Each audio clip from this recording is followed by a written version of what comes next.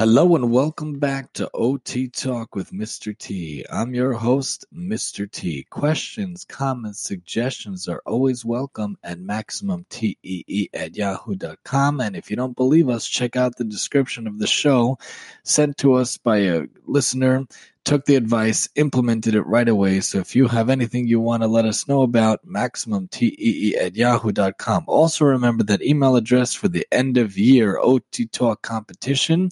We're trying to get as many new listeners as we can, get as many subscribers as you can, tally them up by January 1st, send them over to MaximumTEE@yahoo. And if you get the most new listeners, subscribers, we'll send you a $25 Amazon gift card, God willing, bli neder. We're talking household objects, many cool topics to talk to you about within this overall topic of household objects.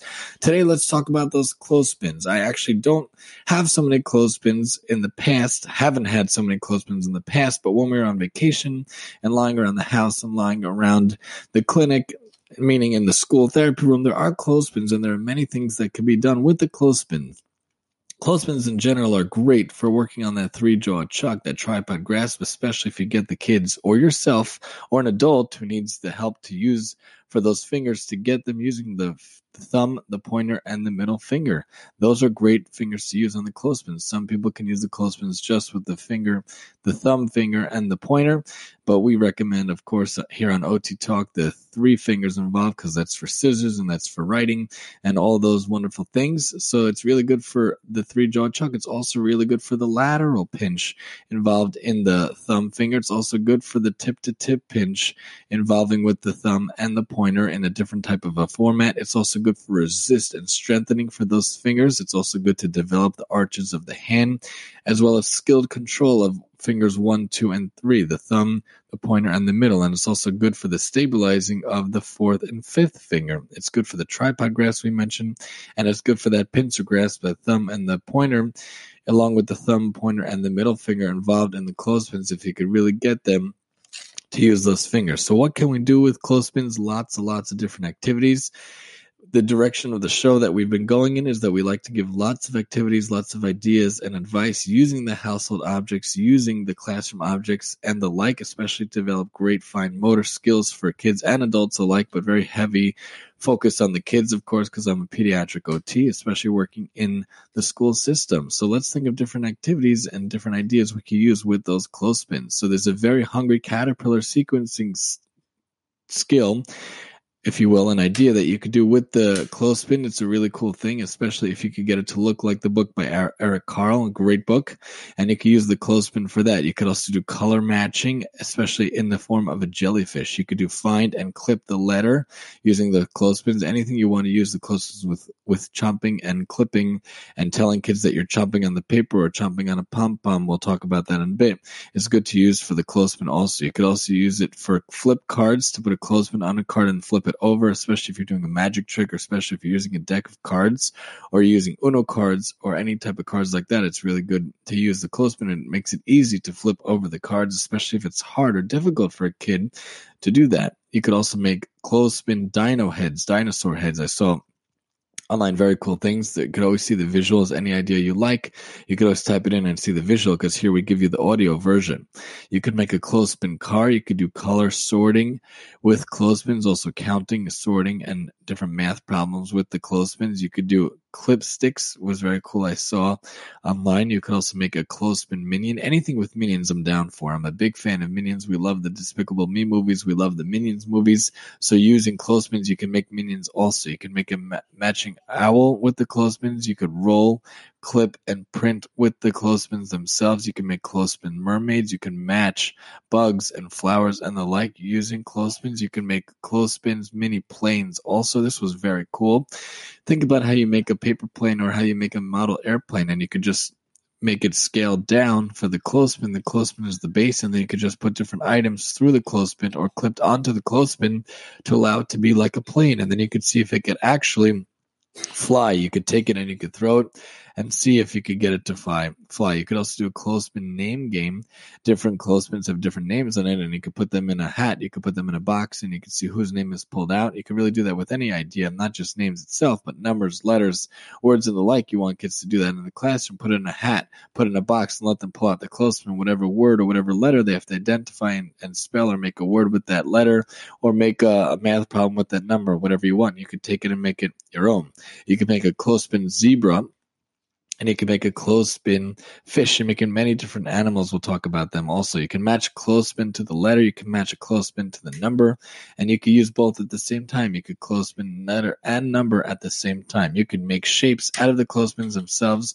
You can take a couple of clothespins on a table and you can make a shape out of the clothespins. You can make a whole number out of the clothespins themselves.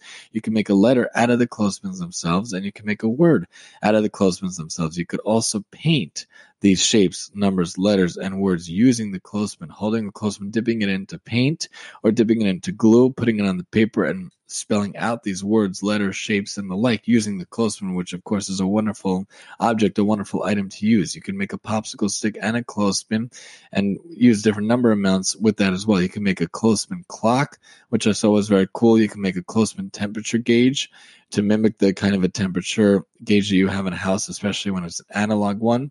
You can use clothespin with plates. You can make it very colorful, very decorative. They have different types of clothespins. When I was in a clinic in grad school, they used different colored clothespins.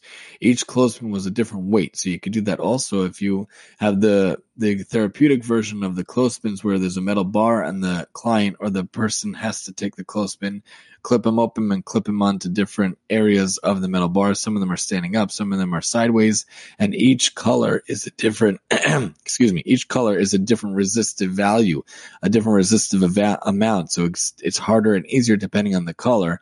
And if you're just coming back to recuperate, or if you're farther along, is the different colors, the different ability that you'll be able to handle. Some clients were able to do all the colors. That means they were towards the end.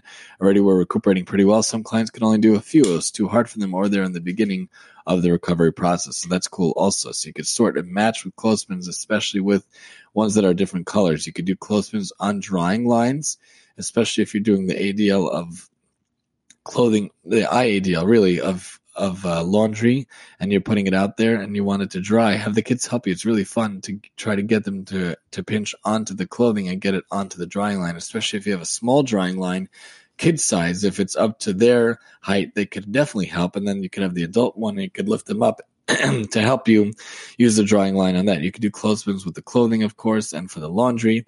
And you can make a clothespin caterpillar. We mentioned the mermaid before. Also, you can make a clothespin butterfly.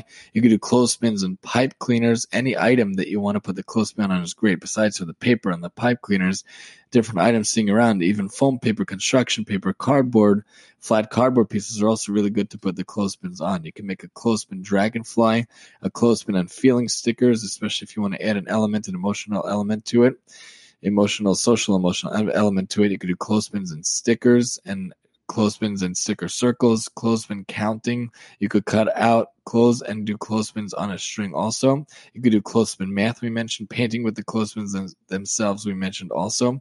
You could do clothespins and a gate or on a gate. Very cool also. You could do clothespins and mega blocks, especially if you turn the mega blocks over the flat side of the mega blocks. So you could do clothespins and zip blocks, and you could do clothespins and pom-poms, which we mentioned was very cool also.